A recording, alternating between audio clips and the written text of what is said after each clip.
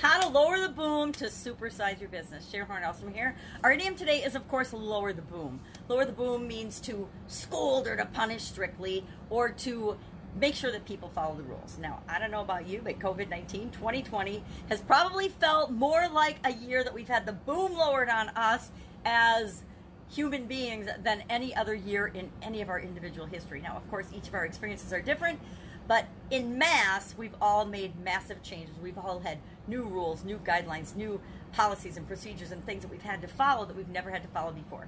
Just think about going to the grocery store and trying to get groceries nowadays. All kinds of things that we do differently now than we did just a few short months ago.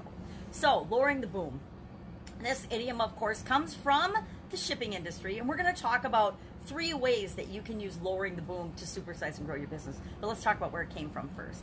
It came from the shipping industry and from the theater, and it's the mechanism that they use to lower cargo and supplies onto ships. If you've ever been on a cruise ship or a Navy yard or in a military base, you may have seen booms in operation. If you've been in a manufacturing facility, we use booms a lot in manufacturing to move heavy things around, right?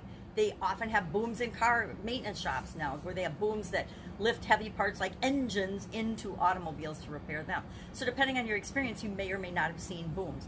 Booms also are very popular in theaters, theater companies, theaters, big event venues tend to have booms or cranes or things that they use. A crane is a good example of a boom. A crane is used to lift and move heavy things. If you've ever seen somebody lift trusses onto a house or a building project or a building in the city, you've seen booms in operation.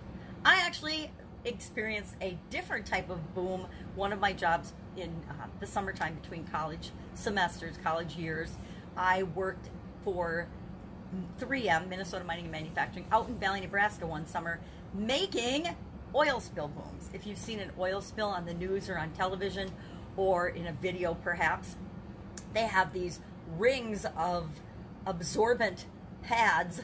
They're not pads, they're absorbent, big tubes filled with absorbent material that's blown into them, and they're hooked together and put around an oil spill to contain the oil spill. I made those one summer. So that's my personal experience with booms. And in any manufacturing site and in most of our businesses, we have rules and regulations, and especially for safety, that we follow, guidelines and processes and procedures that we follow in our businesses. But we all know that, so that's not one of the ways I'm going to talk about how you can lower the boom in your business to supersize and grow your business. I want to talk about the softer side of lowering the boom, the side that has to do with punishing or making people follow the rules. So what are 3 ways that you can do that in your company that add to the corporate culture, that make it a better organization to work for, that make the environment awesome and people want to work in, versus subtract from it? Because if you can be a strict taskmaster, you can be a really, and it's your business, you can do whatever you want. You can be super duper strict by holding people accountable, or you can, and I say you can be an example, or you can be an enforcer, or you can be an influencer. I help people accountable, but I would say I'm more of an influencer in my organizations than I am an enforcer. It's more about, is somebody a good fit or not? So what are the 3 ways? Number 1, first and foremost, and a lot of people forget to do this, share your expectations with people up front. If everybody knows what's expected of them, what the guidelines and the rules and the expectations are, they are much more likely to follow them. Secondly, provide constant and continuous feedback to people. One of the things that I've seen, to my horror, in not just corporate America, but in many environments, if you're going to give someone positive feedback, do that in public. If you're going to give somebody praise, do that in public.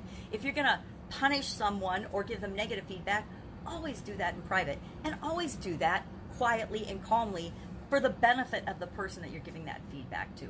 So the second way to lower the boom in your organization: first way, have clear expectations up front. Second way, give feedback, appropriate feedback, and hold people accountable. We're all 100% responsible and accountable for our results and the consequences of our actions.